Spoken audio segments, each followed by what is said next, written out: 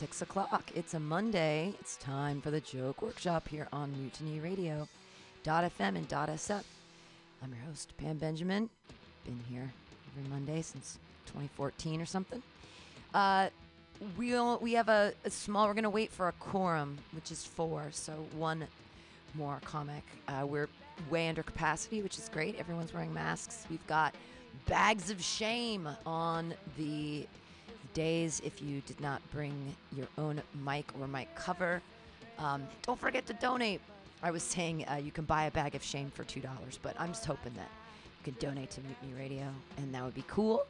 And I've got caramel pot treats today. If you donate, you can get one of those. Exciting. But the way the Joke Workshop works, people pay attention to each other's sets and give helpful, wonderful comments and help them become better comedians, even in these crazy times, these crazy COVID times. So thanks for listening to this podcast on MutinyRadio.fm. It's Joke Workshop. You can always donate to, if you're a listening audience, to our Venmo at Mutiny Radio. So like I said, we're going to wait for just like one more comic, and we'll listen to some more local music. I don't remember what this band is. I'll tell you at the end. All right, bye.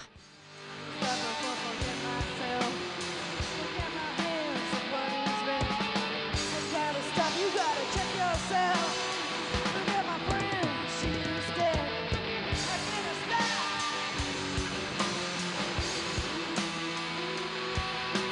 So soon.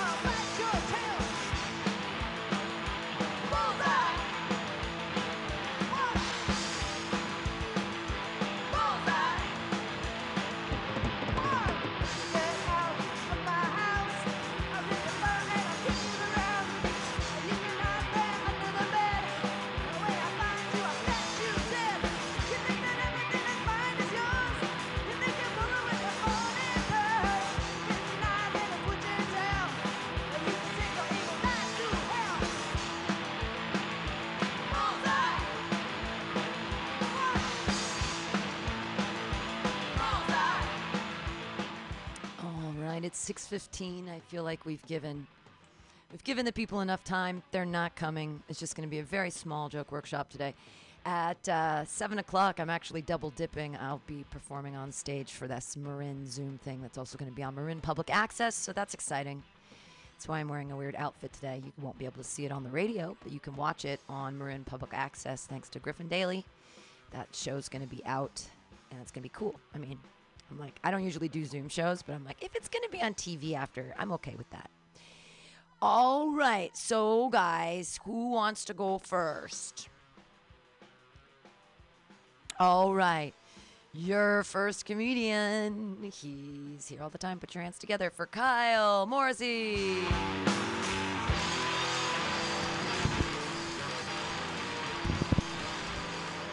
You can only wait so long, right?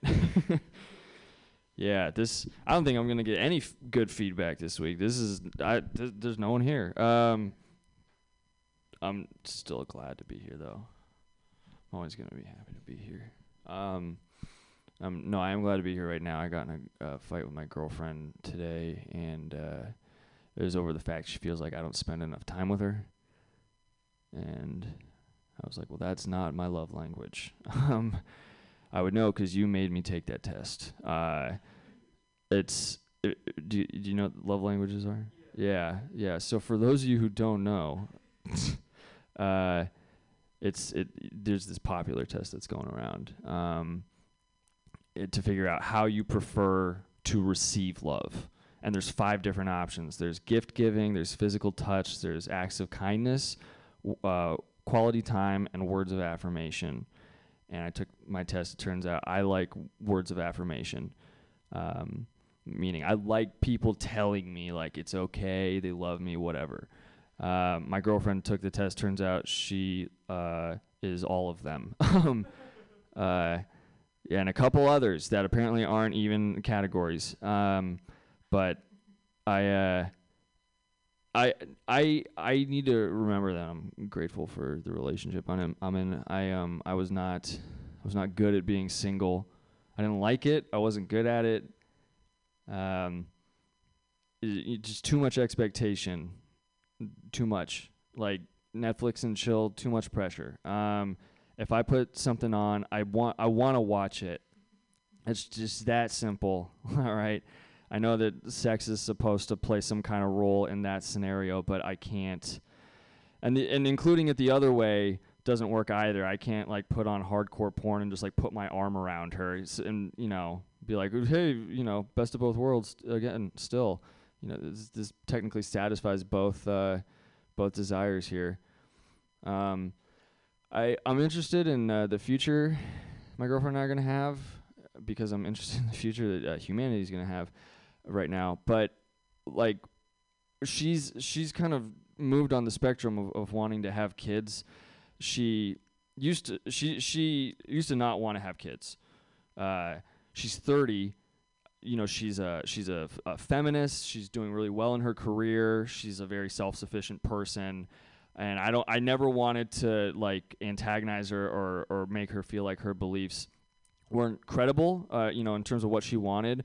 So I was like, I'm just going to wait until she changes her mind. And lo and behold, it's like some biological clocks start ticking. Now that she wants kids, we cannot afford them at all. In fact, we're actually spending money to make sure it doesn't happen. She got an IUD recently. Yeah. I'm happy. In terms of, how that affects our sex life, I'm happy. But when it happened, I didn't really understand what the process was. And so she came home after the operation. And she was like, all they do is they take this tiny little piece of copper and they just shove it all the way up there into your cervix, all the way up there. And that's it. It's like $150 for this tiny little piece of copper. And I was like, why couldn't we have just put some pennies up there? $150, huh, for copper? I mean, sounds like pennies.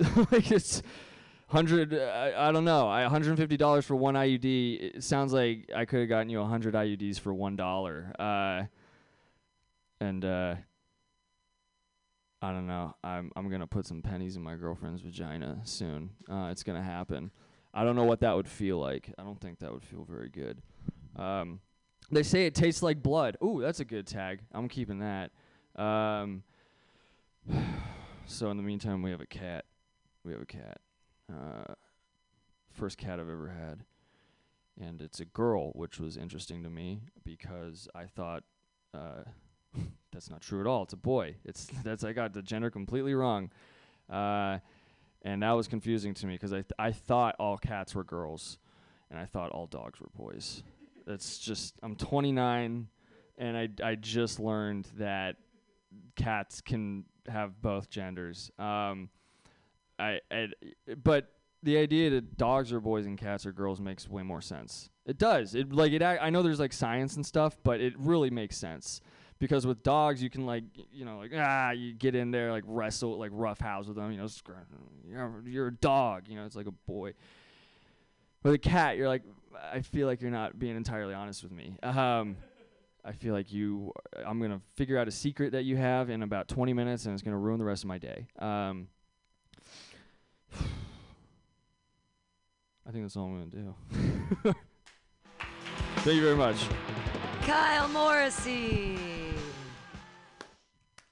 Misogyny still exists in your group of age. I thought that we grew out of that. I really did. I was really hoping that the people of my age that had the children of your age would have taught you something. I thought it's weird. I just have to say it really, as a woman, you lose 50% of your audience when you talk disparagingly about your girlfriend doing something so you can be lazy.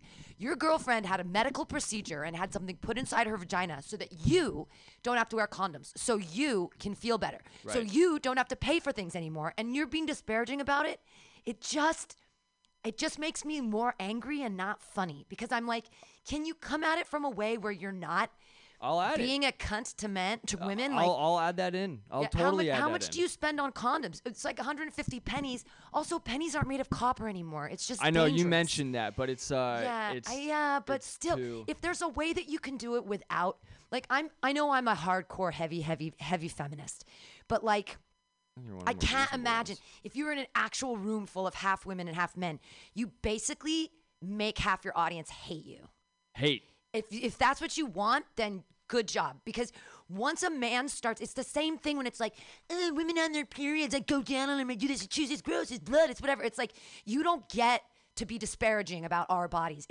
We're past that. Okay. That was the 90s, that was the 80s. I'm sorry. I hope we can move ahead from that. Sure. It's like, you don't have a dog in the fucking fight. Why are you writing jokes about it? This is what I came up with naturally. I will say, I've had moments in the shower where I'm like a millennial and I'm doing these like 1980s like men versus women jokes, but I don't know why they're just still so easy to come up with. Maybe you're better than that. Why do you have to go for such low-hanging fruit? Which also goes back to the love language thing. I've heard that joke from Holly Shaw, and she explains all the love languages. The premise is so common that you've got to be like, over the top with your punchlines. Is hers the same punchline where the love language is all of them? No, but kind of. It's just related.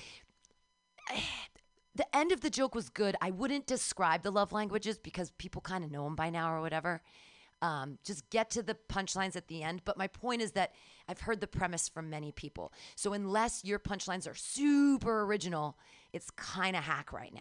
Okay. That's all. Just because I've heard a bunch of people talk about love languages, and it's that's why I thought Adam it would Close be like has a joke about love languages. Holly Shaw has a joke about love languages. You have a joke about love languages. Who's the first one you mentioned? Adam Close. Oh, yeah, okay. Yeah. So I enjoyed all your Netflix stuff, though. I thought all that was good. That like you can't pay. You want to watch the movie. I thought all that was funny. And the putting the arm around her with the porn. Yeah, maybe come up with a tagline like porn and scorn or hardcore and snore or something like, because like you've got Netflix and chill, like make up your own thing with porn. That could be super cute. I will do that. I didn't mean to yell at you. My feminist hackles got super raised. Don't worry. It's just like, us today. Let's get the gloves off. I'm like, I'm like, only because I'm jealous. I haven't had a period in like 9 months. So I'm like. Oh, okay. Hey, everyone goes at the same speed. It's just a matter of when you pop out. It's just menopause. Okay, Ian, what do you want to say? All right, Well, my comment was about the penny thing, but if you're not gonna do it, I mean, I'll just say I just like the connection to taste like blood. Yeah. Just thinking you're eating her out, and Right. then it's like next thing I know, I got 50 cents in my mouth. Right. Something Right. like Right. that. That's just Yeah. just what I thought. would Yeah. Be a good bridge. Yeah. But otherwise, I liked all your stuff. The Thank cat and you. dog stuff was really funny. That you thought dogs were boys and stuff like that. I thought that was really good. Yeah, but good job though for 2 people. Yeah. Right. Yeah, working through the material. Killed it. I know, and then I yell at him. Well, Sweet. obviously I was triggered. Your work affected me. I'd rather have elicited- people hate me than not give a shit. No. Well, I mean, and it's the same. Your work is eliciting an emotional response. You're hoping that it elicits laughter, but if it elicits like anger, I mean, that's what fucking Sam Kinison used to do. Yeah. Same thing. It's I true. mean, how many people? It's also rough. I figure I might as well fuck it up here if Yeah, if I am gonna figure it out. Yeah. Oh wait, am I not allowed to? You're to be like, "Ah, I'm triggered. But maybe that's a good thing because that means you're on the right. I mean, your work's eliciting an emotional response. Yeah. That's good. Awesome. Thank you. Thanks, guys. Clap your hands together. Yay, Kyle. All right, put your hands together, everybody, for Ian Langlands.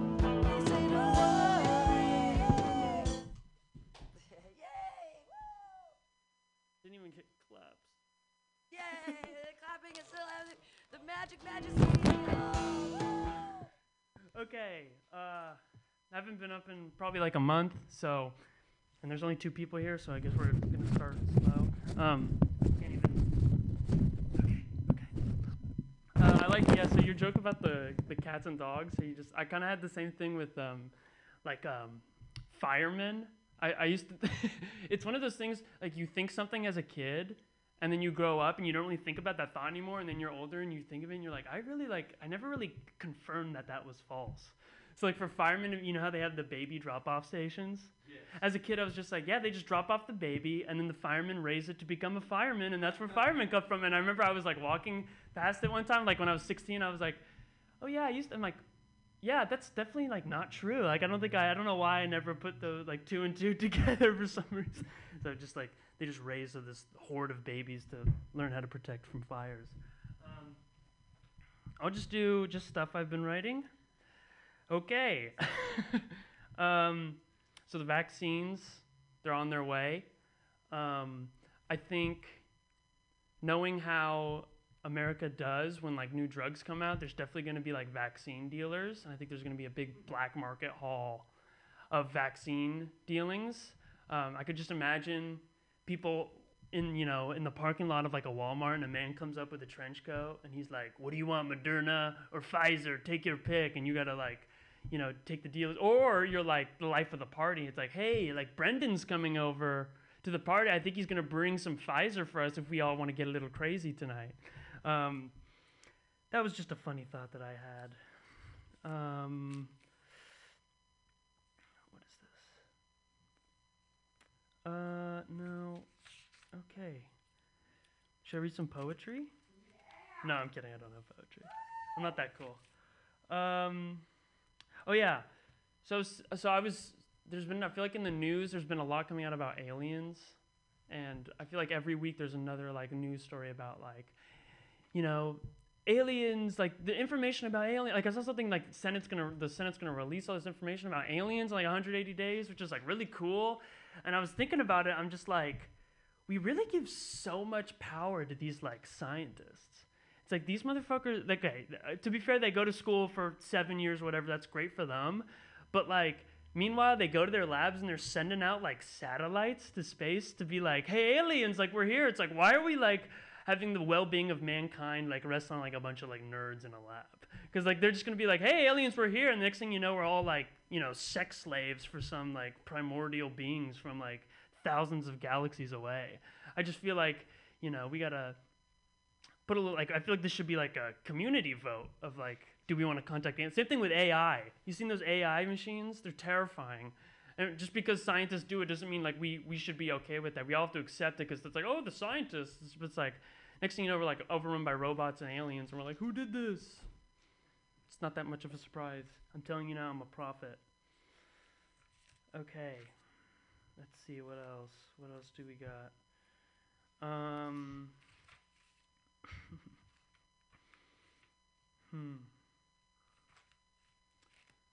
I'll talk about.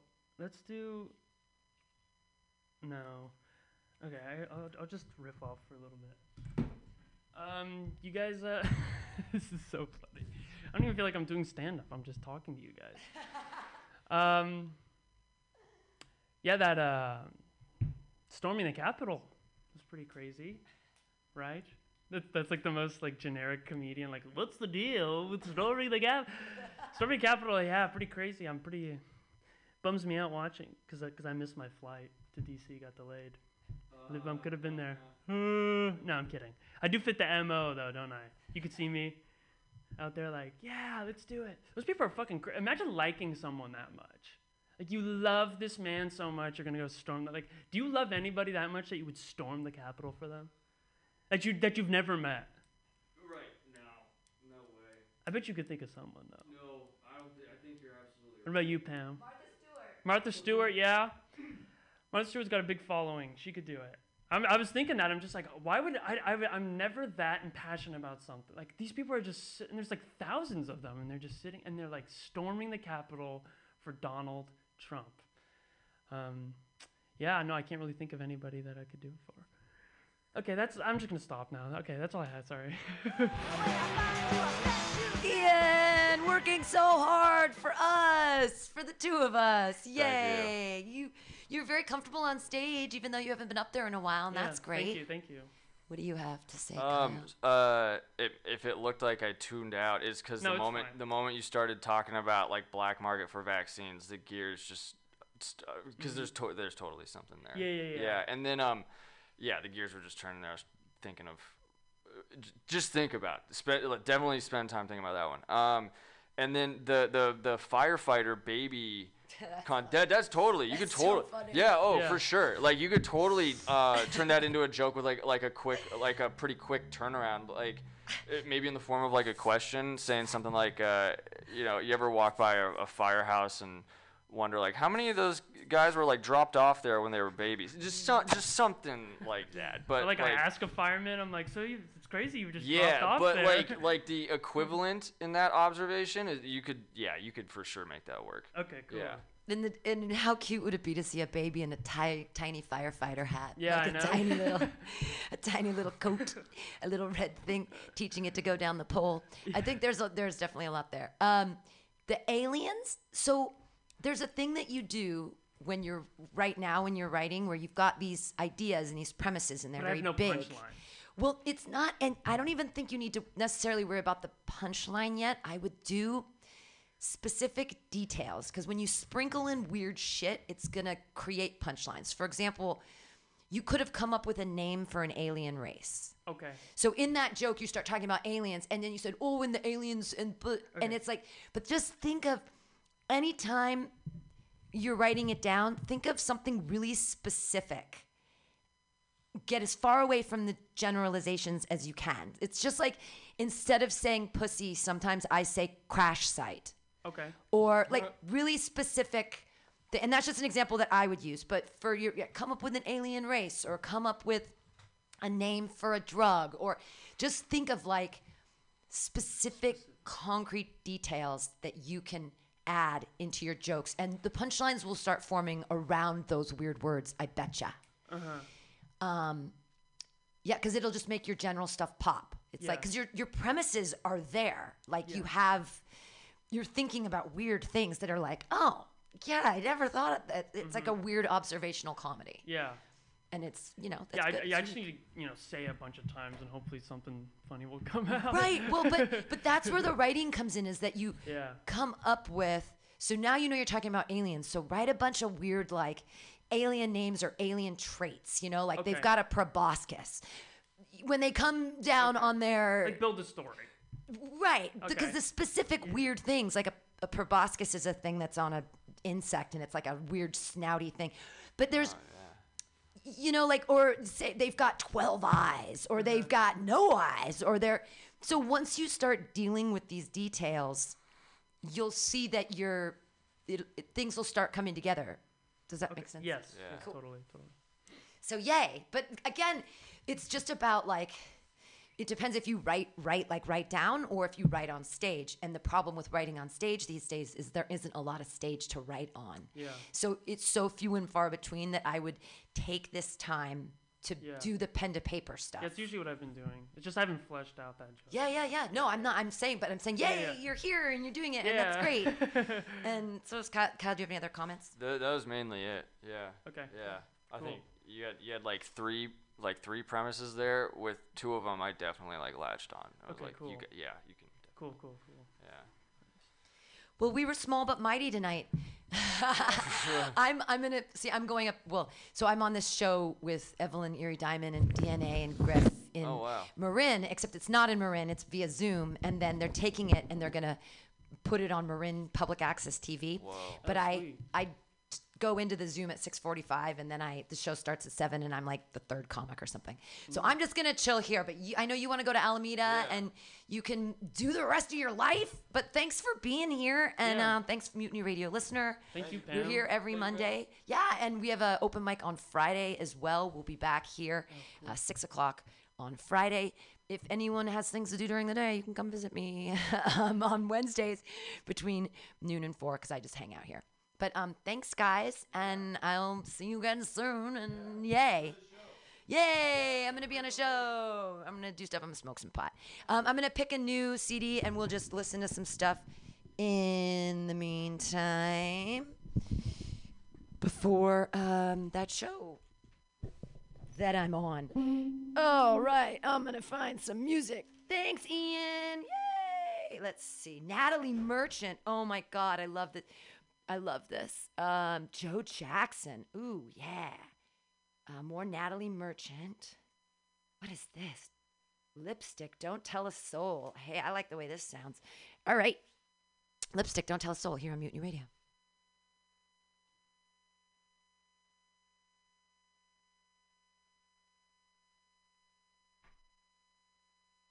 And come back at like 7:20. I'll be doing comedy.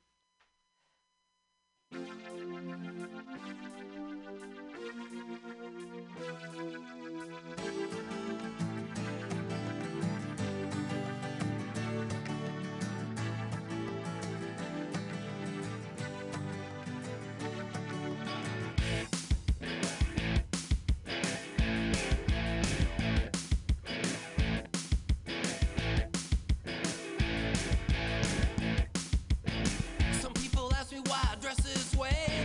A crazy drag queen, or perhaps you're gay.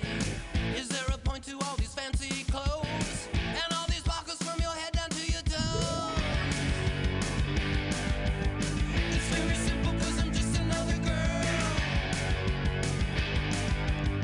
It's not so easy, but I'm giving it a whirl.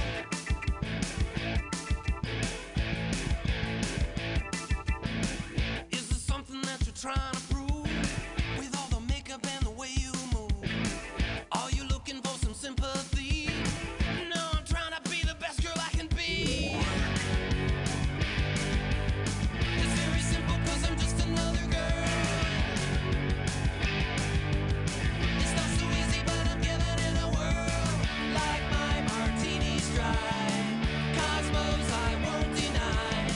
Smoke those long cigarettes. Thank God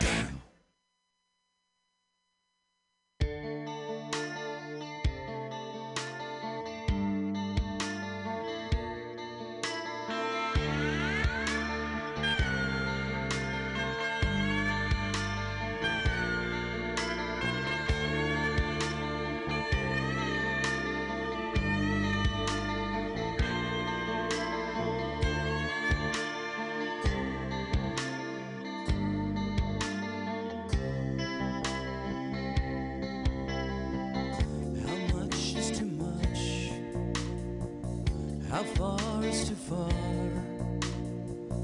How hard can you push someone before they break? How much change is fair? How much can one demand? Where are the limits of our love? 10,000 days since we've met, 5,000 smiles lest we forget, 4,000 tears, 3,000 fears. Let me count the ways that we've loved. Let me count the ways. Let me count the ways. How do I love thee? Let me count the ways.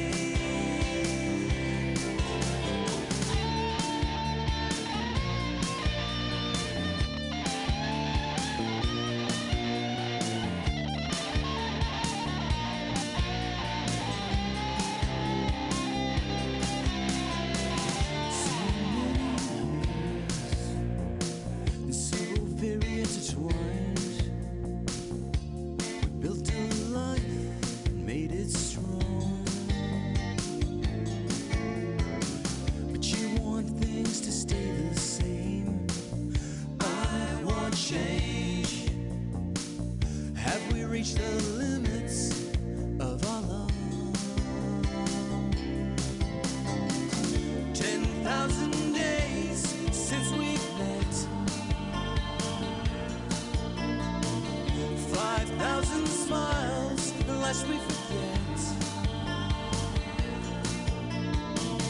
4,000 tears, 3,000 fears.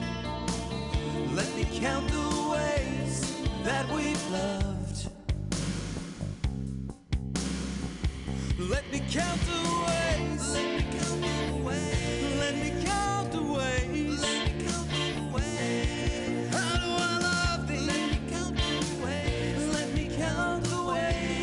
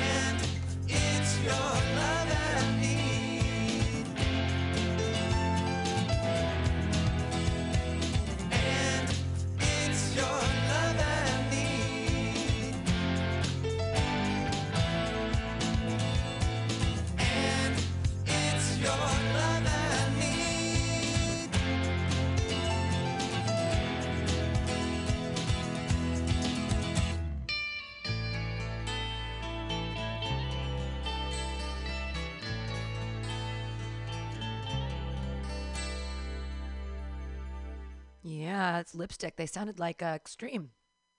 Little bit. All right, so I'm going to be double dipping with this, showing Marin. But until then, let's play some Buena Vista Social Club. It's still the Joke Workshop. Joke Workshop here, Mutiny Radio, .fm and .sf. Coming up soon, comedy.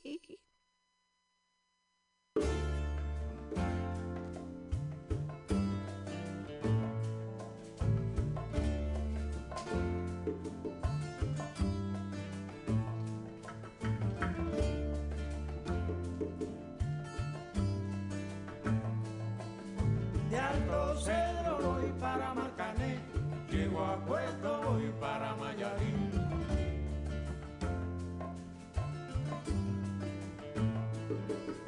De Alto Cedro voy para Marcané, llego a Puerto, voy para Mayarín.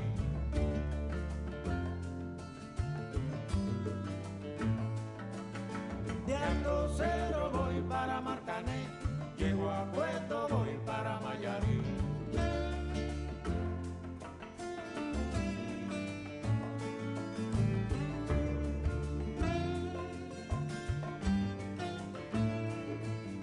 El cariño que te tengo no te lo puedo negar. Se me sale la babita, yo no lo puedo evitar.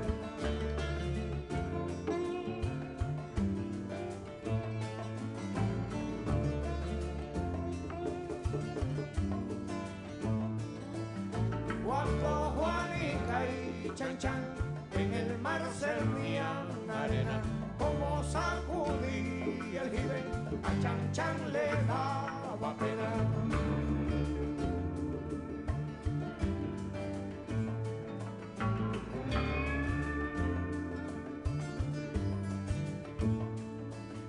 Limpia el camino de paz, que yo me quiero sentar en aquel tronco que veo y así no puedo llegar.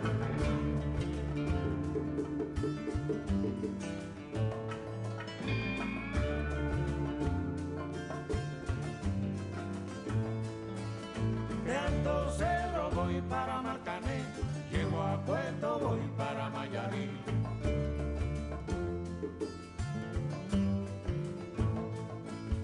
De Alto Cedro voy para Marcané, llego a Puerto, voy para Mayarín.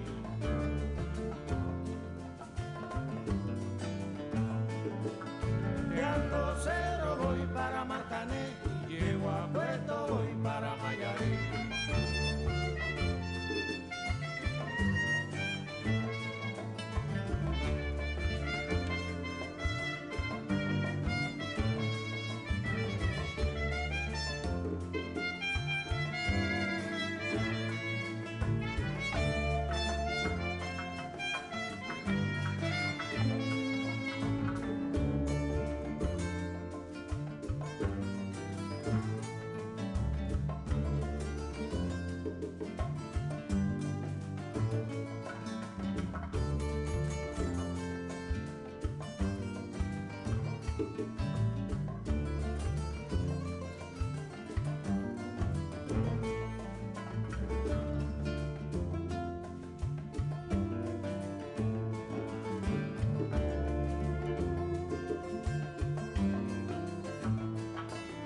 De Alto Cedro voy para Marcané, llego a Puerto, voy para Mayarín.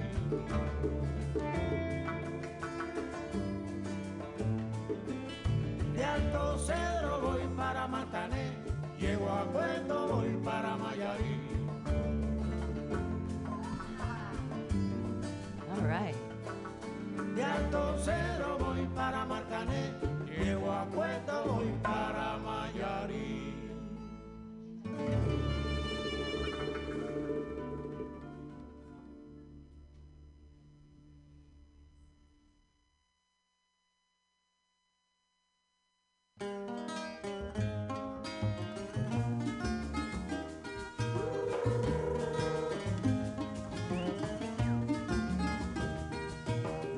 Óigame, compay, no deje el camino por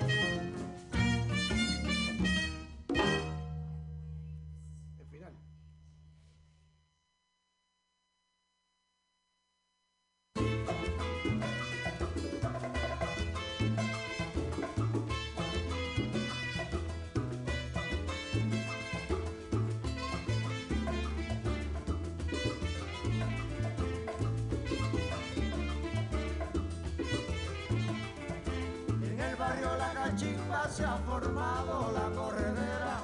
En el barrio La Cachimba se ha formado la corredera. Allá fueron los bomberos con sus campanas, sus sirenas. Allí fueron los bomberos con sus campanas, sus sirenas. Ay, mamá, ¿qué pasó? Ay, mamá, ¿qué pasó?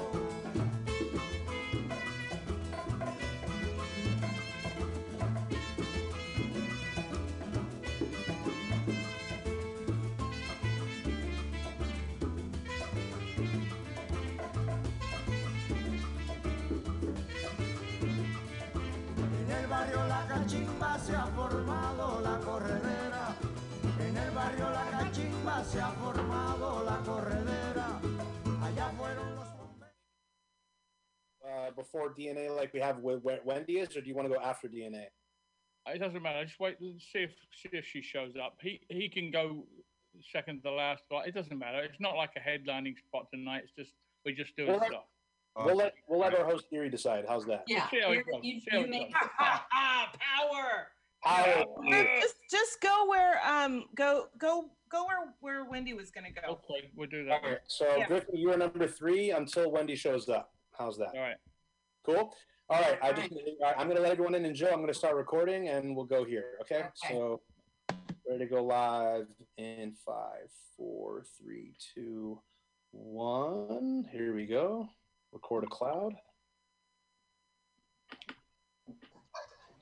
And you're admitting everybody. Yes, for better and for worse. Yes. All right.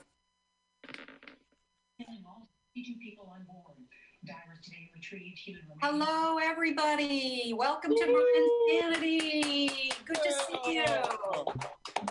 Thank you so much for coming. Hi, Mary. Hi, David.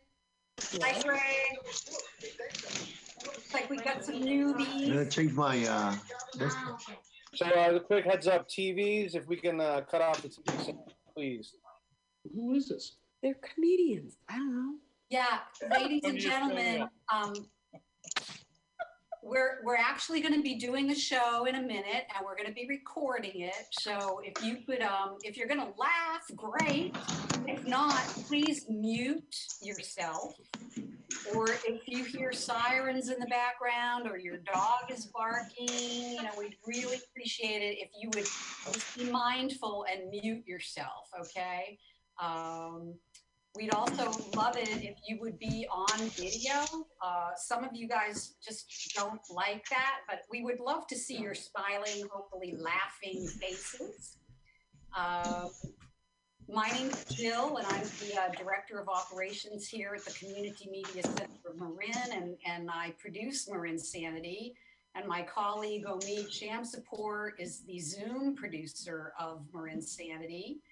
He's the man behind the curtain that's making this Zoom thing work. And of course, I'm sure you all know Griffin Daly. Griffin has been booking the show for I think probably a good 10 episodes now, Griff. And, really stepping up to the plate to make these Zoom things happen. So you know what? Without further ado, I am going to introduce tonight's host. Please give a warm Marin Sanity welcome to Erie Diamond. Woo! Yeah. Yay. How's everybody doing tonight? Yay! We have something to do. Sorry to interrupt. Please, there's some of you that have a lot of loud noise, and it's hard. I don't want to mute everyone. Can we please, if there's a garbage contractor in your living room, please mute yourself. And we're going to start over. Jill, please do the handoff to Erie. It's really hard to figure out who's the one making all the noise here. So, all right, let's do that again. Sorry about that. Go ahead, Jill. All right. Tonight, your hostess with the mostest. Let's hear it for Erie Diamond.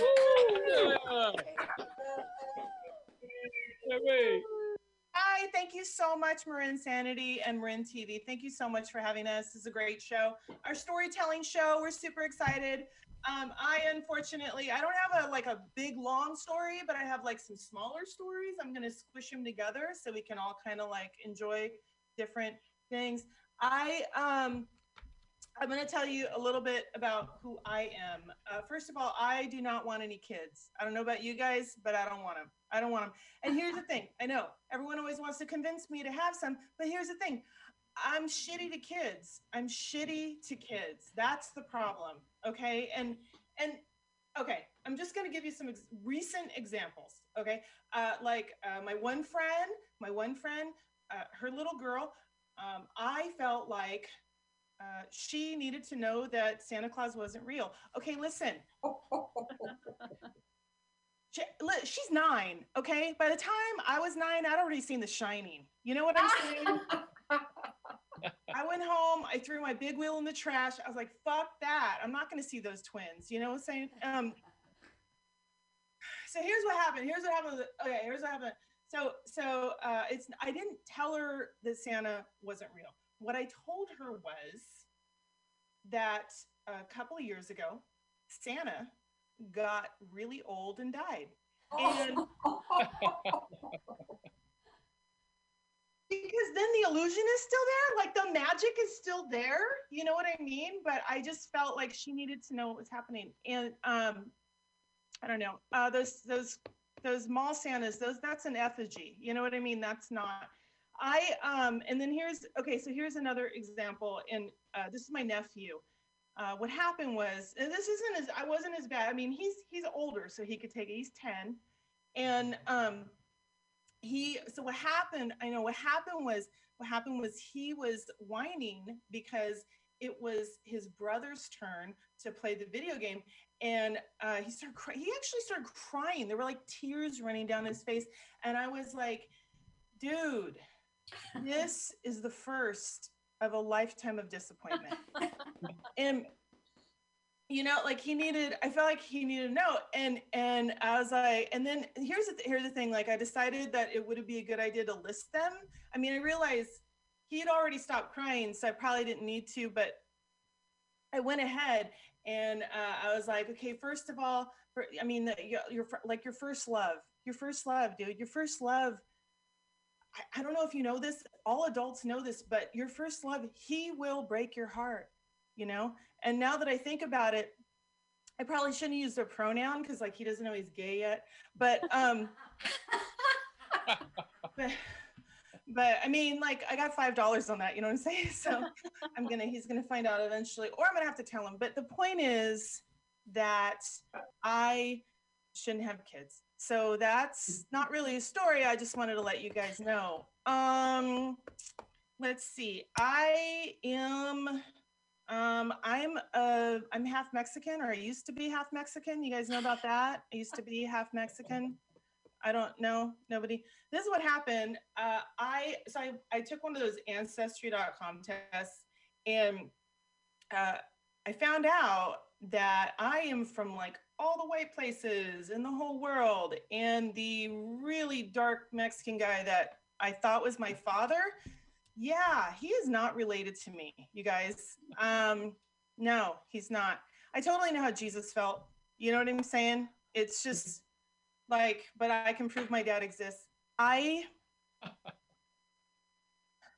it's so stupid because this whole time I thought I was Mexican. So I was like, oh, my rhythm, because I'm Mexican. Like, it was I'm rolling my R's for nothing, you know? Like, all that extra effort, it was stupid.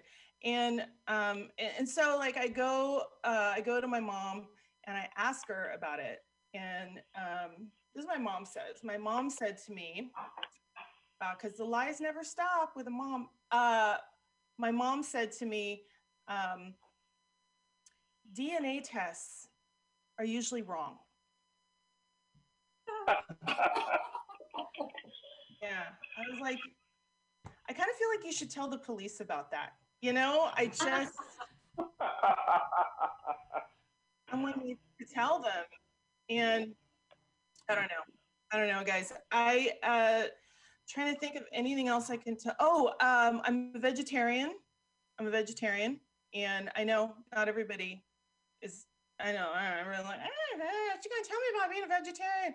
Well, here's the thing. I have an excellent reason why. Okay, when I was a kid, I was like 12, so I was older. I already knew about Santa and stuff. I was at my friend's house, and my friend lived with her Cambodian grandparents. They were from Cambodia, and we were eating, and I was eating this big old bowl of chicken soup. It was delicious. It was delicious, and I'm eating, and very slowly, this full chicken head just rose to the top of the soup and kind of like looked at me, you know? And like in my head, I could hear it being like, where's my body? You know, something. Yeah, right. And I was freaking out. It turned into that scene in Jurassic Park where she's got like the Jello spoon, you know. I was just shaking, and then Grandpa Sam, he's so sweet. He comes over and he's like, oh no, it's okay. And he goes like this, and he took his two fingers and he pushed the chicken head back into the soup. Oh. And he said, shh, you sleep now. Oh. And yeah. And then he goes, no, good. You eat. And here's the thing. I wasn't freaked out as much because he just put his fingers in my soup. That was not the main thing that I was freaked out about. The thing that I was the most freaked out about was the fact that I am like 100% sure that chicken like winked at me before it went down, you know? So so those are my stories. I stringed them all together, and I'm beginning a wonderful storytelling show, which I'm very excited about, you guys. I am going to actually bring up our next storyteller. Are you guys excited? Yeah. Right on. I like that excitement, Mary. Hooray. Yeah. All right. So our next storyteller comedian, he plays all over the Bay Area. He also won second place in last year's Story Slam Oakland Storytelling Tournament of Champions. Please, everybody, give a warm welcome to Eric Summers. Hooray. Hey, thank you. Thank you. I deserve more, but that's fine. So when I was a kid, every summer, my family spent a week sleeping in the dirt and catching our dinner out of a lake for vacation, which is a really smart vacation if you don't have a lot of money, because it makes the rest of the year seem luxurious just because you have a bed and a shower. But even though we didn't have a lot of money for fancy vacations, we were rich in love, which is way better than being rich in money, is what my mom always told us. She might have been a con man, I don't know. But what I do know is that as much as I enjoyed the smell of mosquito repellent, I wouldn't have minded an occasional stay at, say, a Ritz-Carlton. So flash forward to when my friends and I had completed our first year out of college. We were working our first jobs, and we were still broke as hell. But we realized that if 17 of us pooled our money together, we could rent a houseboat and a ski boat and a couple of jet skis for one weekend. And that is exactly what we did every Memorial Day for the next 4 years. We each pitched in $250 to jet ski for 30 minutes and sleep on the roof of a floating shack. We were the Kardashians. We had made it in our minds. And I know that this year, everyone here has spent most of the time not going on a nice vacation. So I thought tonight I would tell you the story of our fourth and final houseboat trip to make you feel better about staying at home. For me, the trip started with my friend Mike picking me up 30 minutes late, which I know doesn't sound like a big deal, but on this particular day, my dumbass roommate and I decided to leave our air-conditioned apartment and wait for Mike out on the 125-degree asphalt of our parking lot, because this was the early 90s. There were no cell phones. You couldn't call from your car and say, I'll be there in 5 minutes, come on down. No, if you wanted to do the right thing and meet your friend when he got there, you waited outside like an animal. And you took your chances. Sometimes you lost. But when Mike finally did arrive, I didn't complain at all. And not because he was my friend, and not because he was about to drive me 250 miles while I sat in his backseat drinking beer. The reason I didn't complain was because I forgot he was late. I was in shock because for the first time in the history of this trip, Mike was towing his sailboat, which is shocking because Mike's sailboat wasn't for sailing. I mean, yeah, of course it was for sailing. It was a sailboat, but it wasn't for us to sail. You see, Mike wasn't a wealthy kid. He had purchased this sailboat to restore it and flip it and make some money. And he had been trying to sell it for over a year and had gotten exactly 0 offers. So instead of whining about it, he decided to share his sailboat with his friends. And you know how they say the road to hell is paved with good intentions? You know that saying? We were about to tow a sailboat down that road. You guys know what a mast is? Everybody know what a mast is? It's the stick on a sailboat that holds the sail. It's a pretty important stick. So you can imagine why Mike was a little upset when a couple hours later we stopped for lunch and the stick was missing. We had lost the stick. And then it's like, goodbye mast, hello crazy. Because we had just traveled 100 miles over an 8-lane freeway on the Friday of Memorial Day weekend.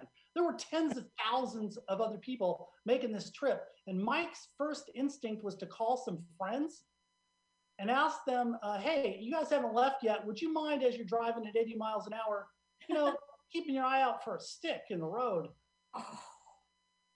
Luckily, as we ate our roadside burritos in kind of a respectful silence, Mike slowly came to his senses and realized the mast was gone. There wouldn't be any sailing on this trip.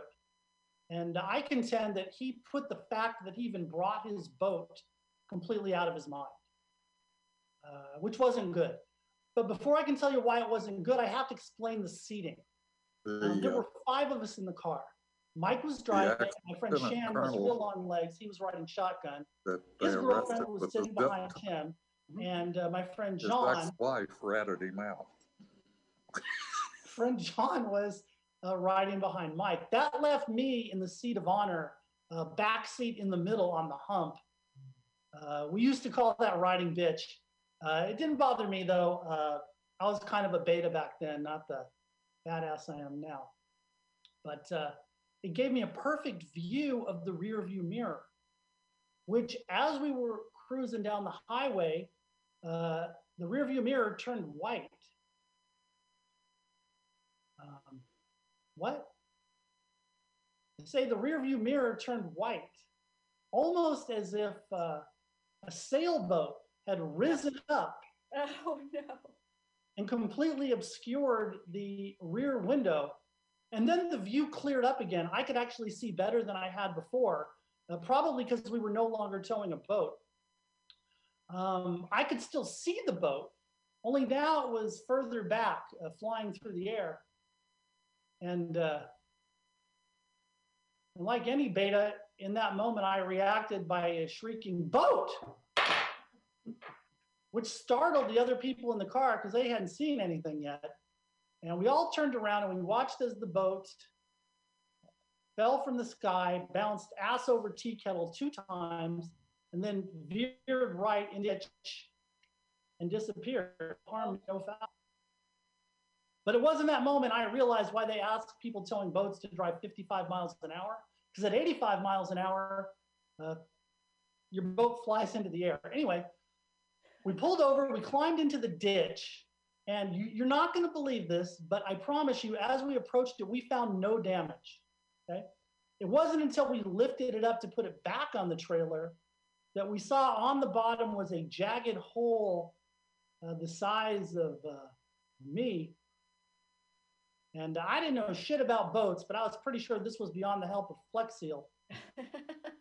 And Flex Seal hadn't even been invented yet. So I turned to Mike. I said, Mike, I think what we need to do is set this boat back down and get on with our lives, which was, I realize now, is kind of insensitive to Mike and also not real flattering about my overly relaxed sense of littering. I wasn't bothered by that thought. But Mike knew the law. Apparently, you're not allowed to abandon a vehicle next to a highway, regardless of how badly you have fucked up this vehicle. So we picked up this pile of firewood. We took it back to the trailer. We drove 55 miles an hour the rest of the way to the lake. Was there an upside? Yeah, there was an upside. Mike no longer cared about losing the mast. And we all had a good time on the trip, believe it or not, because the saga of the sailboat was behind us. But was it though? Because we still had to drive home, right? And if you've ever driven home on the Monday of Memorial Day weekend from anywhere, you know that that is a nasty drive. You know, traffic, it's brutal. So we had a tradition. We didn't leave the lake until 6 p.m. So we could drive a lot faster than those imbeciles who left at a decent hour. But as I've already hinted at, speed really isn't your friend when you're hauling even what's left of a boat. Nothing flew off the trailer on the way home. You don't need to worry about that. Mike tied down the boat so tight that there was actually more rope than boat. But it was on the drive home that we realized Mike's trailer wasn't really top of the line. And I want to give you a piece of advice. If you're ever going to have a blowout on a boat trailer with no spare, you're going to want to do that in the middle of the night, out in the middle of nowhere on a holiday, because there's going to be plenty of places that are going to want to sell you a replacement tire at a reasonable cost. Either that or you're going to have to drive 45 minutes to find a Texaco station that will sell you a used $40 tire for $100. Either way, it'll be the perfect capper to a perfect trip, almost. You're probably wondering, hey, Eric, when you were 20 minutes from home, did the check engine light go on? Yes, it did. But at this point, Mike no longer gave two shits, and he just kind of in a defeated voice said, I'll get that checked out tomorrow. Don't worry about that. And he dropped us off at our apartment. And when we went in, our answering machine light was flashing. We had one message, and it was from Mike from 3 days earlier. He had left it while we were waiting for him out in the parking lot. We hit play, and this is what we heard. Hey, guys, it's Mike. I'm running about 20 minutes late, but I have great news. I'm bringing my boat. He had great news for us. We didn't see Mike for a couple of weeks, but when we did, he filled us in on the final insult to his injury. Turned out that when he got home that night, Mike had two messages on his machine, and they were both from people who had seen his ad and wanted to buy his boat. All right, that's a 2020 story, even though it happened in 1991. Thank you. Thank you. Clappity clap.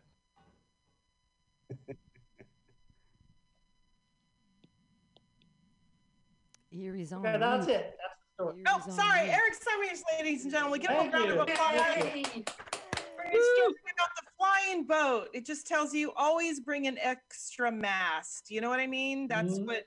Have a couple in the car. Okay, I want to mention Marin Sanity again. Thank you so much for letting us do this.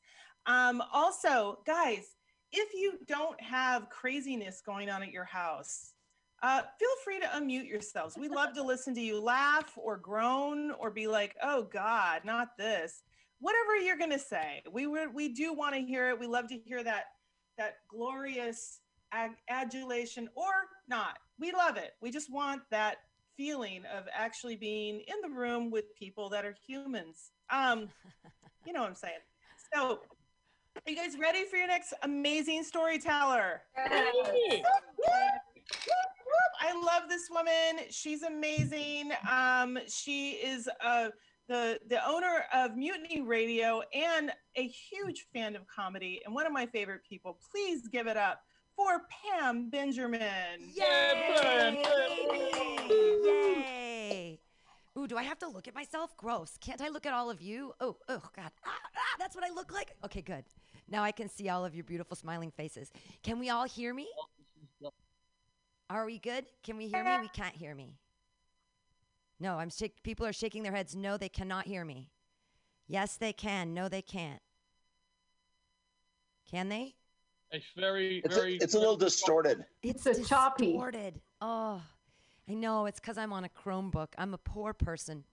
I'll try to talk slowly. I live in the Tenderloin. You see, that's why my technology is crappy. Yeah, just like the streets of the Tenderloin. I play this game with small children. I hold their hands. I used to be a nanny. You see a pile on the ground and go, man or beast, man or beast. If it's up against a wall, it's always man. It's crazy how I learned that from a 4-year-old. They understand the physics. It's amazing. I do live in the Tenderloin. I get catcalled a lot. I wore a cute outfit for you guys today, and you can't even, I'm going to try to get out of it there. You can't even see me.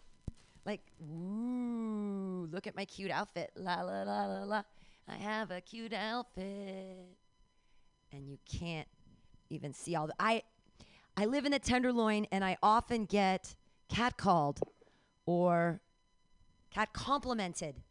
I don't know. It's hard to tell. I was walking down the street, and a gentleman said, girl, you've been living a long time to look 22. That's a compliment, right? I just look 22. Another gentleman, he looked me dead in the eyes, and he said, you look like you know something. I've always wanted to be seen as smart. He saw me. He gets me. I try not to wear skirts like I'm wearing today. I get way too much attention. A gentleman said, hey, I like your skirt. Can I get under there and get a sniff? Ah! God. Ah! That's catcalling. Also, that's gross. Like, why do you want to smell that dude's cum, bro? That's gross. That's on you. Actually, it's on me. It's on me. Terrible. I do understand catcalling, though, because I have a kitten.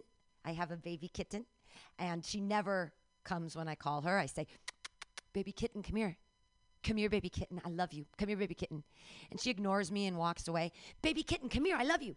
And then she shows me her butthole, and I'm like, you're asking for it. And I run over, and I pick her up without consent, and I turn her into a baby, and I kiss her on the mouth.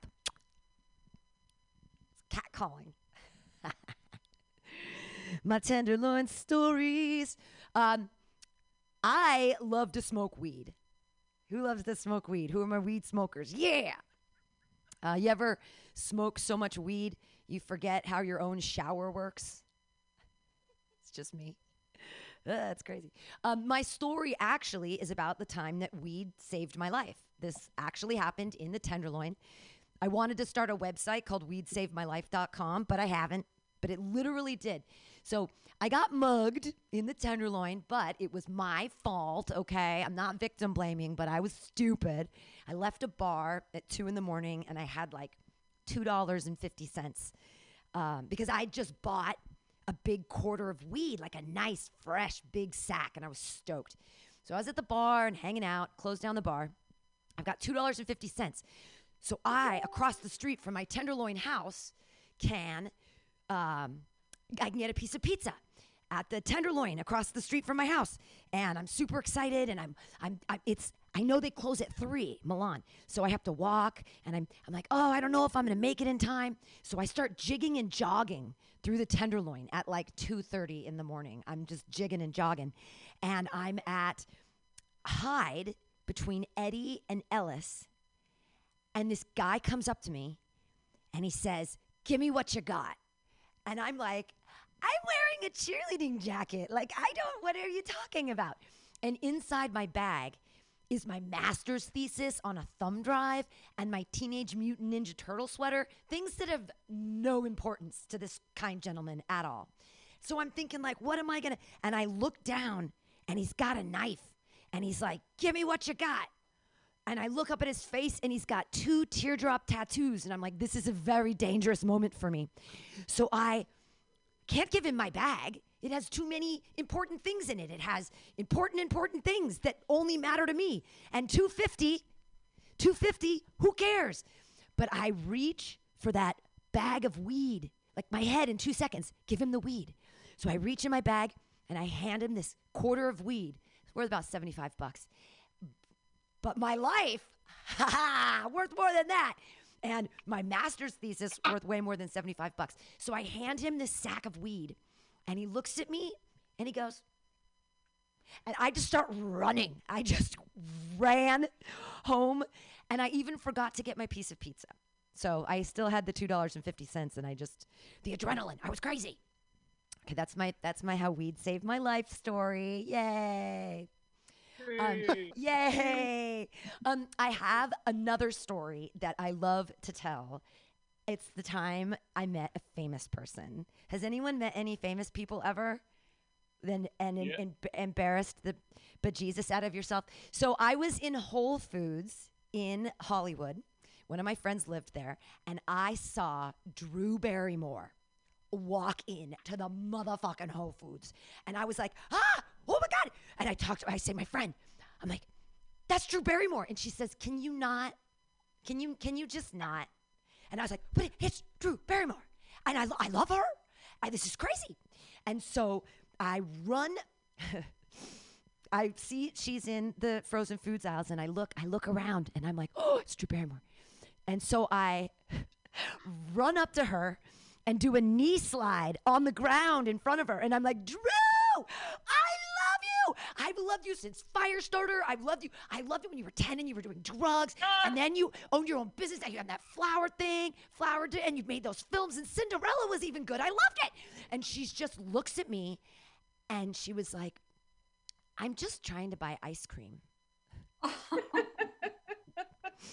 I was just mortified. I'm crying, and I just kind of like slunk away on the ground. I had to get the fuck out of there. Okay, one more story. This is the time that it was my biggest cheerleading moment ever. Okay, here, I'm going to do something for you just to show how I used to be a cheerleader. Ow, that's my leg. So I was a cheerleader in high school, and I had one of my biggest cheerleading moments, though, at the Arco Arena in 1997. I won tickets to the Smashing Pumpkins concert. So just take them. They're for you. Sorry, there are other people in the building. That was weird. So I'm at the Arco Arena, and it's the Smashing Pumpkins, and I had bought tickets, and they were in the nosebleeders in the third thing. But I'd heard from Quad, KWOD, that they were these Quad spies, and if you were the first person that they saw, that you got to get front row tickets. And I was like, I'm going to win these front row tickets. So I make these big letters and these big things, and I'm walking around Arco Arena going, Quad spies, where are you, Quad spies? And this guy, he goes, I saw her first. Again with the knee slide, I run up, what? I'm like, this is crazy. So I'm screaming. And they take me, and Garbage is playing, and they take me down the stairs, and I'm like, and then the front row, and the Garbage is playing, and the Smashing Pumpkins are going to be up next, and then we wait, and I'd just been at the show here in the Cow Palace, but they had to stop it early because people were moshing and being super, super lame. So I'm up there in the front, and I tell my now ex-husband, I'm like, you're going to get over there, and I'm going to be over here, and we're going to make this side's going to yell smashing and this side's going to yell pumpkins. And he's like, no, we're not going to do this. I said, yes, we are doing this. I'm going to be. So I start screaming. I turn around from the front row and I'm screaming to the people, hey, everybody, there was a crappy show at the Cow Palace. Let's bring out the smashing pumpkins. This side's going to yell smashings. This side's going to yell pumpkins. And I start yelling smashing. And then the other side, pumpkins. So first it starts in the lower area with like 50 people. Smashing, pumpkins. Okay, so what happened? The entire sold out Arco Arena is screaming, smashing, pumpkins, smashing, pumpkins. And this is in 1997 at the height of melancholy and the infinite sadness. And smashing pumpkins. So the Smashing Pumpkins comes out and Billy Corgan's like, wow, we just had the worst show in San Francisco. This is the best. We've never, ever had an entrance like this. We've never had an entire sold out arena. Cheer our names. And then they just, and I was like, that was me. I did that. Okay. That's my cheerleading story. I'll close it out with one little joke. I'm a crazy cat lady, but not in the way you think. I want to take my cat and I want to shave him and I want to knit a sweater out of his fur and I want to make him wear it. I'm crazy. I'm a witch. I do identify as a witch. My pronouns are us and we. I'm Pam Benjamin. Thank you so much for the time. Yay, Marin Sanity. Yay. Hey. Time for Pam Benjamin. She's awesome. She owns Mutiny Radio. Please support Mutiny Radio in San Francisco. And she is the hugest comedian fan there is in the whole world. I don't know if you guys know this. Well, are you guys ready for your next storyteller? We've heard some great stories tonight, haven't we? Yes? Yes? Yeah. Please feel free to unmute yourselves. If you don't have craziness going on at your house, please feel free to unmute yourselves because we love hearing you guys. All right, I want to give it up for, he's actually a very big deal. He's been doing comedy for a long time. And he's awesome. Let's all give it up for one of my favorite people and favorite comedians. Give it up for Griffin Daly. Yeah. Hello, darlings. Hello, all you wonderful people. Hello, beautiful Marin County and everybody, and all my lovely comedy friends who are all wonderful there. I've actually been doing comedy for 11 years. That's not that long, but it feels like 100 years sometimes, you know. Anyway, it's all fun. It's all lovely, isn't it? Yeah. I want to take you back, kids. I want to take you back in time to the spring of 1965. Can you hear me? Yes. Barely. Can you hear me? Yes. Okay. Well, spring of 1965, right? Yes. 1965. Yeah, when the Beatles came to town. Any Beatles fans out there? Yes. Not me. I can't fucking stand them. But no. No, they're all right, but you know, I couldn't stand the stupid songs they were singing at that point, like "I Want to Hold Your Hand." Like, what are you singing to 11-year-old girls? Yes, they were. You know, it was like, come on, that ain't rock and roll, John. So anyway, look, here's what happened. They're gonna play at the big theatre in Brighton, the Hippodrome. It's about 500-700. I don't know how many people can get in there, but my buddy Jim was, I'll tell you what, he was like 6'4", real skinny, and he looked like a crow. We used to call him Jim Crow because he looked like a crow. He had a big long nose, right? And all his long black hair hanging down over his face, you know. And he walked, picture this, you've seen Popeye, right? He walked like olive oil with his big legs out. You know, you've seen it, right? You remember that. Anyway, so he says, Griff, let's go see the Beatles on Saturday night. I said, no, I don't want to see them. I said, anyway, you won't be able to hear them, Jim. But it'd be like, the place would be full of like teeny boppers. And they're all screaming all the way. You can't hear, all the way through the show, you can't hear a thing. He said, I know. He said, but I wanted to see them just to start seeing them, you know. I said, anyway, it's fucking 3 and 6 to get in. I ain't spending, I'll give you a packet of cigarettes for that. He said, I'll tell you what, he said, let's bunk in the back door, which is a common practice for teenage boys, you know. I said, all right, we'll give it a shot. And he had this little gadget he called the Digit. It's a long piece of wire he made in metal shop at school. And you've wiggled it through the middle. You know, you had to do double doors, right? And there's a couple of bars across. But remember how the bars used to be like a round bar and you push it up to open the door? But this Digit, you could wiggle it through and you hook it on the bar and pull it up and open the door. It's very naughty, but that's what kids do. So we go around all through the back lanes, back alleys, get round to the back of the Hippodrome, and they got a big yard back there, and they got this big flint wall about 8 foot high going around the yard, right? And there's a wooden door in the middle. So we open the door, walk into the yard. It's about 7 o'clock, I guess. It's starting to get dark because it's England, you know. And standing right by the back door of the Hippodrome with the door open, John Lennon himself. I'm not kidding you. He's standing right there smoking a huge joint about 3 foot long. That's probably about 6 inches long, a huge, biggest joint I've ever seen. And he's smoking, he goes, I can't let you in, lads. He said, the bouncer's right in there, you know.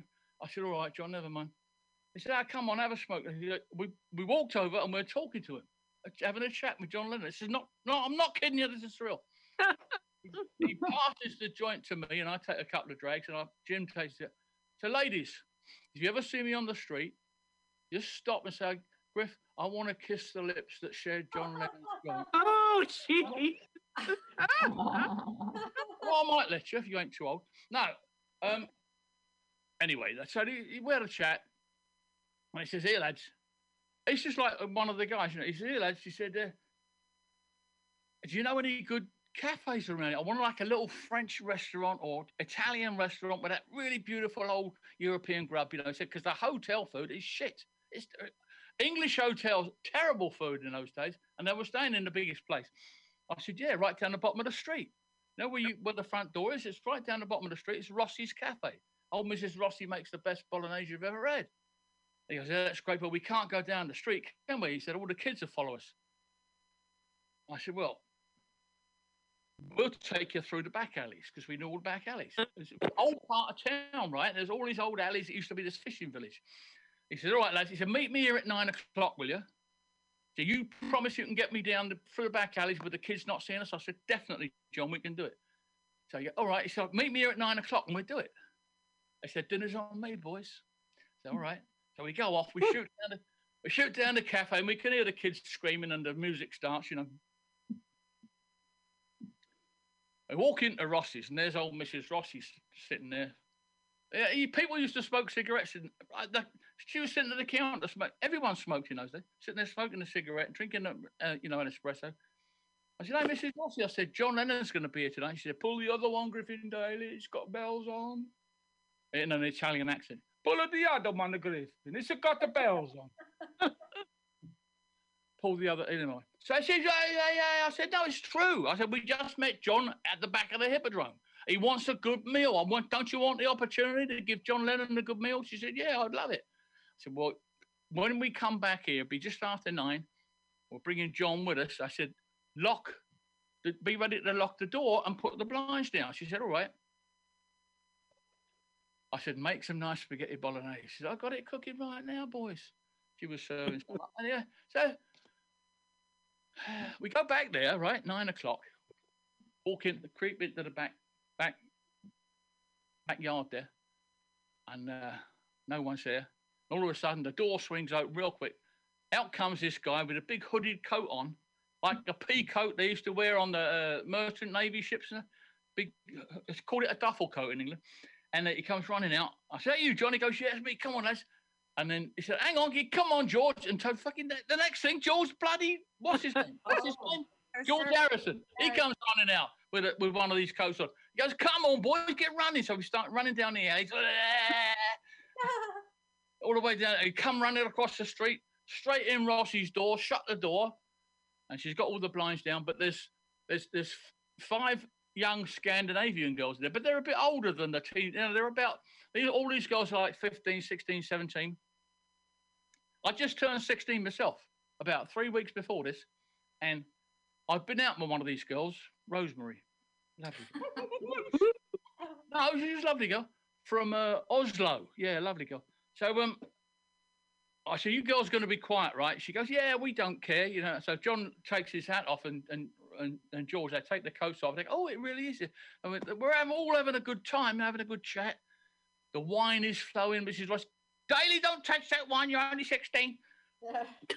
It was fantastic. We had a good laugh, you know. George is a bit of a downer, you know. I don't know what's the matter with him. I think he was having trouble with that Patty at the time. Seeing somebody behind his back, you know. As you know, people do, don't they? You know, we all do. Now, not me. If my wife's like, no, yeah, everybody else. So, you know, we're having a chat there, and I told him about Rosemary. You know, I said, that's Rosemary over there. I said, we had a date last week, right, Rose? She goes, yeah, Griffin, very nice. Don't call me again.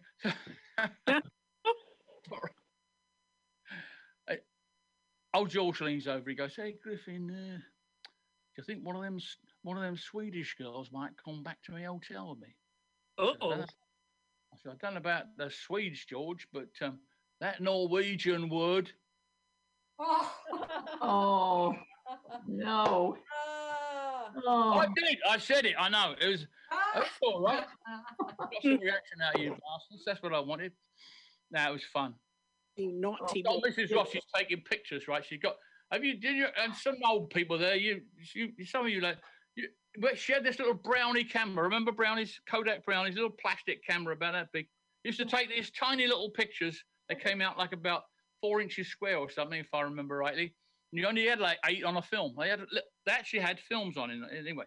So she takes all these pictures of us standing with the Beatles, and her with the Beatles, and the Beatles with the girl, all that, you know. I said, Mrs. Rossi, I said, you've got to give me a couple of them pictures when you've had them processed. Give me a couple. Shit, copy, see. Of course,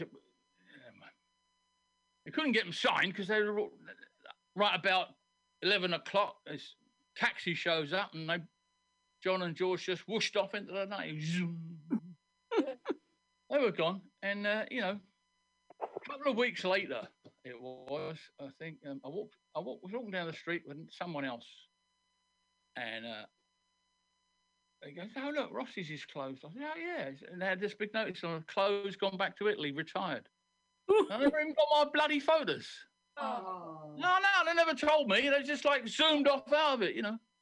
Back to bloody, where was it? Somewhere in the southern Italy, somewhere, I don't know. But they were nice people. They were great. Life was great fun back in the 60s, you see. No, it was. If you're under 50, you don't know. That was good fun. We used to smoke these cigarettes called Russian black Sobranis. They were, the tobacco was black, but they came in these tin foil, like different coloured papers and stuff. And you took 2 drags of it and you were choking. But we liked it because it was flashy, you know. Anyway, it was fun. No, it was good fun. So that's my story about the Beatles. I've met lots of. I met that Drew Barrymore, like she was talking about. Pam was talking about. She came into my shop in Healdsburg about 25 years ago. They were shooting that movie Scream or something, right? I think that was the one. Drew. 2 or 3 films they shot up there. Drew was in that one. And she came in with. She had this huge guy with her, about this big, like massive, about 7'9". And this old lady, she had this old lady with her like a chaperone, you know, and she was looking at all the jewelry. We had this nice bracelet, sapphires and diamonds. And Drew goes, oh, that's nice. She said, how much is that? I said, it's $10,000.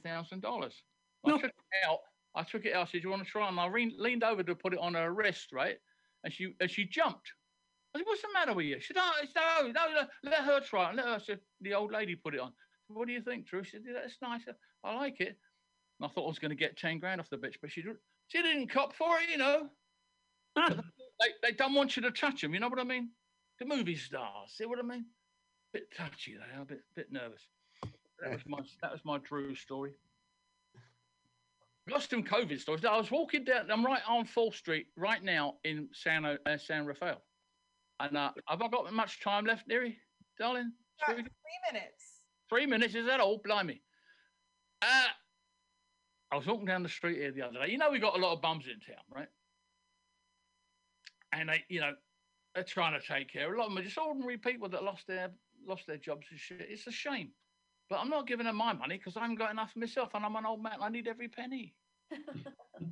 So this guy, right over there, I'm walking. He steps out, pushes down. He goes, "Give me a quarter, mister." I said, "See, that's why you're such a loser, man." He said, "What?" I said, "That's why you're such a failure in life. Asking for a quarter. What you gonna do? Get yourself a piece of gum?" If I was a bum, I'd be hitting people up for $20. And I turned to walk away, and he grabbed my sleeve. I said, "What now?" And he goes, "Give me $20, mister." I said, "What, you're stealing my ideas now?" I said, "Anyway, you can't just demand $20. At that level of enterprise, you've got to come up with a story, a scheme, a scam. Get creative." He pulls out a gun. He goes, "Give me your wallet, mister." Step back again. I said, "That's more like it."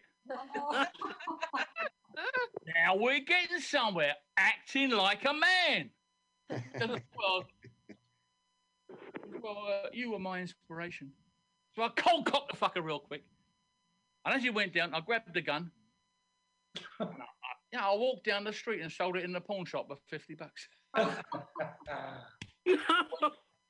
Listen, young people, you've got to take advantage of these opportunities as they present themselves. See? My time is up, I do believe.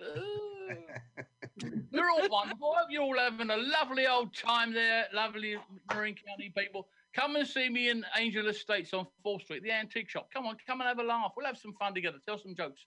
Good night, darlings. Here's Erie Diamond. Thank you, sweetheart. Yay, Griffin. You one more time for Griffin Daly. Woo! Yay, Griff. Yay. I don't know, Griff. There's no proof. There's no photos, so I'm not 100% on this Beatles thing. Not 100%, but I believe you because I know you're not alone. His DNA was on my lips, baby. I'm telling you. That is, I'm sure his DNA was on a lot of people's lips, but all right, guys. This has been such a fun storytelling show. Are you guys ready for your next storyteller, our next and last storyteller? Yeah. Our headliner. All right. This man is very funny. You know what? That's all I'm going to say. He's very funny. Please enjoy him. Give it up for DNA. Hey. What a short introduction. Thanks, Erie. Good to be here. What a great evening of storytelling. Griffin, that was so good, and that way you do that accent. Do you guys know Griffin's from New Jersey? He's fooling you. You got me, man. For years. And I heard someone got muted earlier on the show here. Marin Sanity, by the way. You're tuned in. I heard someone was listening to the news. And I'm going to tell a story. We're going to get to it. But I'm so enveloped in the news right now. I'm a news junkie by nature. And so now since the Georgia election, it's been nonstop. It's been like a new revelation every day. And I know a lot of you are wondering, you're looking at me and you're like, oh, you're thinking, was this guy in the Capitol the other day? It's like, no, okay. Those guys have stolen my look, okay? And maybe this is narcissistic, but it's one of the things that bothers me the most of these protesters is I'm anti-government. I believe in conspiracies too, and I look like this, but not the same ones you do. They're ruining it. They're ruining the beards and the conspiracy. That stuff's okay. It's that they've chosen the wrong ones. And the guy with the Viking horns, 33 years old. His mother is so excited about him being, identified because now she can get her basement back. You know, she's been wanting to turn that basement into a sewing room for a decade. We won't leave. No fly. They've lost that. These people are being identified. Almost 100 of them now. They no longer can fly. They no longer can fly on airplanes. They no longer get Disney Plus. They also can't Applebee's. Those are consequences, and I think a lot of them will probably learn their lesson. See the thing is, look here. I'm going to tell a story. We're going to get there. I'm also going to tell some truth. Though most of those people are just secondary players. They're not the main characters in what happened on Wednesday. They're people that got swept up on it, maybe manipulated. Maybe they're more like Manchurian candidates and they've been activated on some level, but they're being used and they're not smart. But there's the other people that were hired to do it. Did you see those paramilitary guys that were making the beeline? They had their hand on each other's shoulder. They were all strapped. These are guys that have done this before. So there's so much to the story, and that's why it's so intriguing, and that's why I've been watching it so much, and that's why the guy who got muted is like, every hour there's something new going on, and it's absolutely crazy. And but you guys live in Marin. It's going to be okay. You know, no matter what happens, you still live in Marin. Come on, that's the best place. When I go to, what I like to do is I like to put on some Tom's of Maine deodorant. Because I like to smell like white privilege, and I just want to fit in with you guys. I performed a bunch at the Throckmorton of beautiful Lucy Mercer. What a great venue, and all the history you guys have. And you know, it feels like we're living in a Philip K. Dick novel. And Philip K. Dick also lived in San Rafael. I lived in San Rafael for a year when I got residency, when I moved out here to go to graduate school. Love Mount Tamalpais, I'm just saying things about Marin now to get you guys on my side. Mount Tam, best mountain in the world. I love that mountain. I climbed that mountain like almost every day for a year while I was getting the residency to go to grad school. But here's one thing that's going on in the world right now as far as politics go and these hate groups. Did you hear this is not a joke. Today, the leaders of Britain, France, and Canada offered to send their troops here on Inauguration Day. Oh, God. And Germany said they would send their troops to our capital to protect us from the neo-Nazis in our own country. If that's not a Philip K. Dick novel, it should be. He wrote Blade Runner, Minority Report, Scanner Darkly, Man in the High Castle. I don't know if you saw that.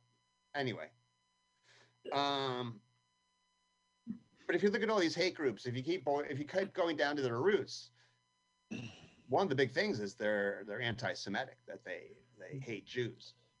I am a Jew, and this is kind of where the story starts. I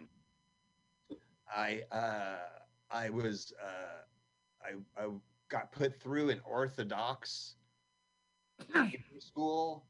Now I was the only one in the family. Out of 4 kids, I was the only one. My parents, only I went to an Orthodox Hebrew school because my dad got a deal on it, which is the only way you can become an Orthodox Jew. There has to be a discount involved.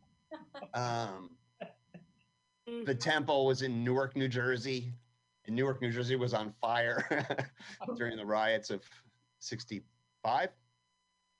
They had to move it to the next town over. My dad was a real estate guy, got to move there, put me in Orthodox Hebrew school. 8 years old, 1970s. I don't know, if anyone younger is watching, 1970s, no cable, no internet. I mean, I never saw any extreme images. I mean, it wasn't that it was an insulated reality. It was just, that's what reality was. There wasn't.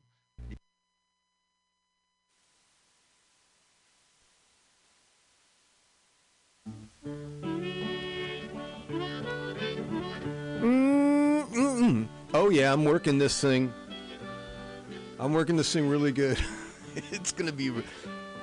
I'm rolling hot right now, and I'm going to keep it that way. So it's Bughouse Square. Thanks for doing what you got to do. Welcome. Have you seen that vigilante man? Have you seen that vigilante man?